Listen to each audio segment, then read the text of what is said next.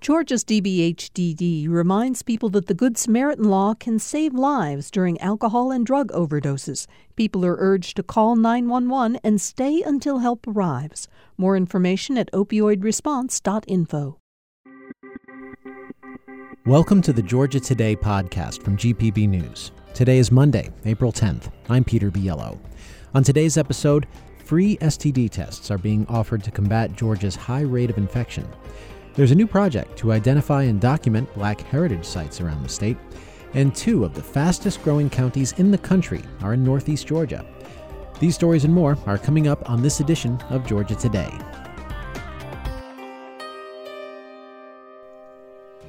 Georgia has some of the highest rates of sexually transmitted diseases in the country, but many people are unaware. Because of that, several counties in Southeast Georgia will hold free testing events this month. GPB's Sophie Gratis has details.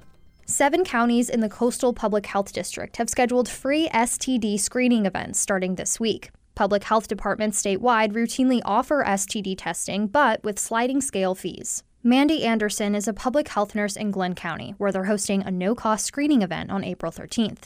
Glenn had 750 STD cases in 2021, and Anderson says they're likely undercounting. A lot of people say that they feel like if they don't have any symptoms, then they don't have anything. And that is definitely the most common misconception. STD screenings through DPH are confidential. Visit coastalhealthdistrict.org for a full schedule.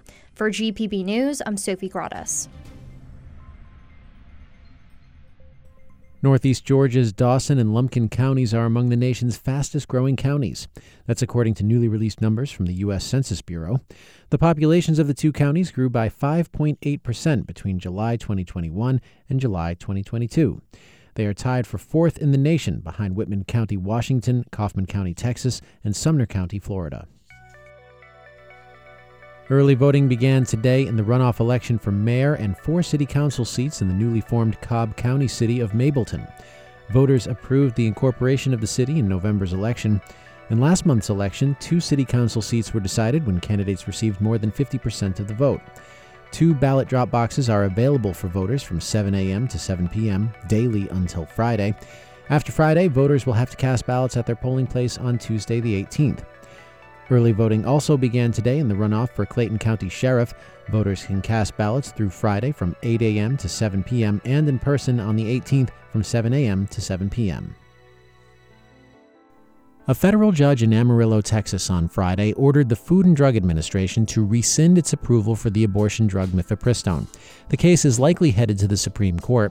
The ruling, which was set to go into effect on Friday, could face a hold while litigation plays out. That's after the Justice Department and a manufacturer of the drug appealed the ruling today. A decision on that action is expected by Thursday. Meanwhile, mifepristone, which the FDA has said is safe and effective, is still available. But it's uncertain what will happen if the Texas ruling is upheld, says Allison Whelan with the Georgia State University College of Law. Whether or not that means the drug comes off the market would remain to be seen. One that would be up to both the manufacturers and the FDA. Many abortion providers say they will continue to offer medication abortions using just one other drug, misoprostol, though access to medication abortions overall would be limited. State officials have launched a new project to identify and document Black heritage sites across Georgia.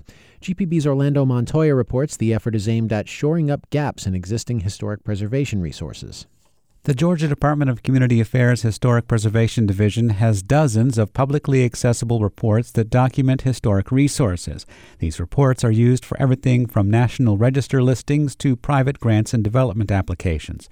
But the collection hasn't always been inclusive, so Rebecca Fenwick of Savannah-based Ethos Preservation is among those helping efforts to honor untold stories in Black history. More often than not, Black history is most remembered in family histories that have been passed through generations, in historic photographs and personal collections, and that is the resource we are really hoping to tap. Georgians can add their stories at georgiasfullstory.com.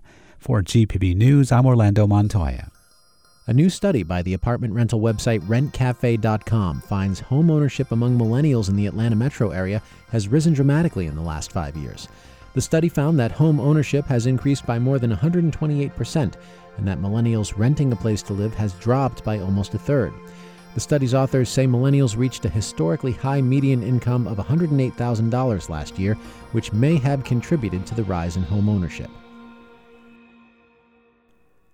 A Valdosta company that sells supplies to schools in Georgia and North Florida is planning on closing its doors after nearly 45 years in business. Learning Tree Educational Resources says it'll vacate its warehouse by the end of May. Owner and founder Robin McGinn Sr. says it's been hard to compete with companies like Amazon. Everybody's ordering online now, and it's about killed the school supply business. At one time, there were little companies like ours all over the place, and now they're just about all gone. McGinn says he expects to sell most of his remaining inventory by next month. The University of Georgia Golf Course has been certified as an Audubon Cooperative Sanctuary through the Audubon Cooperative Sanctuary Program for golf courses. Certification requires proof of a high degree of environmental quality in areas such as environmental planning, wildlife and habitat management, and chemical use reduction. For the University of Georgia's golf course, that has meant expanding native vegetation, removing invasive species, and conducting water quality testing. The course is considered one of the best collegiate courses in the country and is now one of more than 900 courses in the world to hold this certification from Audubon International. The Atlanta Braves take on the Cincinnati Reds tonight for the first of a 3-game series at Truist Park. This comes after a loss to the San Diego Padres yesterday, 10-2. It was the team's third consecutive loss to the Padres after winning the home opener on Thursday. Left-handed pitcher Dylan Dodd took the loss for his second major league start, giving up 7 earned runs over 4 1/3 innings. Braves manager Brian Snitker says losing 3 times in a row is just part of the game. You're going to go through those ruts. I mean, we had a pretty good first week, and now it's baseball, and you're going to you just have to fight through it. The Braves' offense was hampered in part by the loss of strong players to the injured list. Michael Harris II is out with a lower back strain, and Travis d'Arnaud is out after suffering a concussion. One of the largest electronic music festivals in the country will take place in September just outside of Rome, Georgia.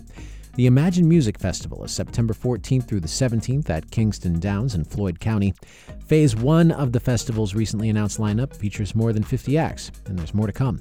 Many of the attendees of the 4-day event will stay in their tents, cars, or RVs on nearby campgrounds with others using a shuttle service from downtown Rome.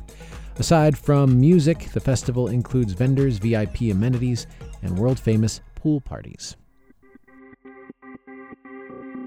And that is it for this edition of Georgia Today, but we do appreciate you listening. Thank you so much for being there. We'll hope you join us tomorrow as well. We've got more stories to come. Best way to remember to come back is to subscribe to this podcast, and we will be there in your podcast feed tomorrow.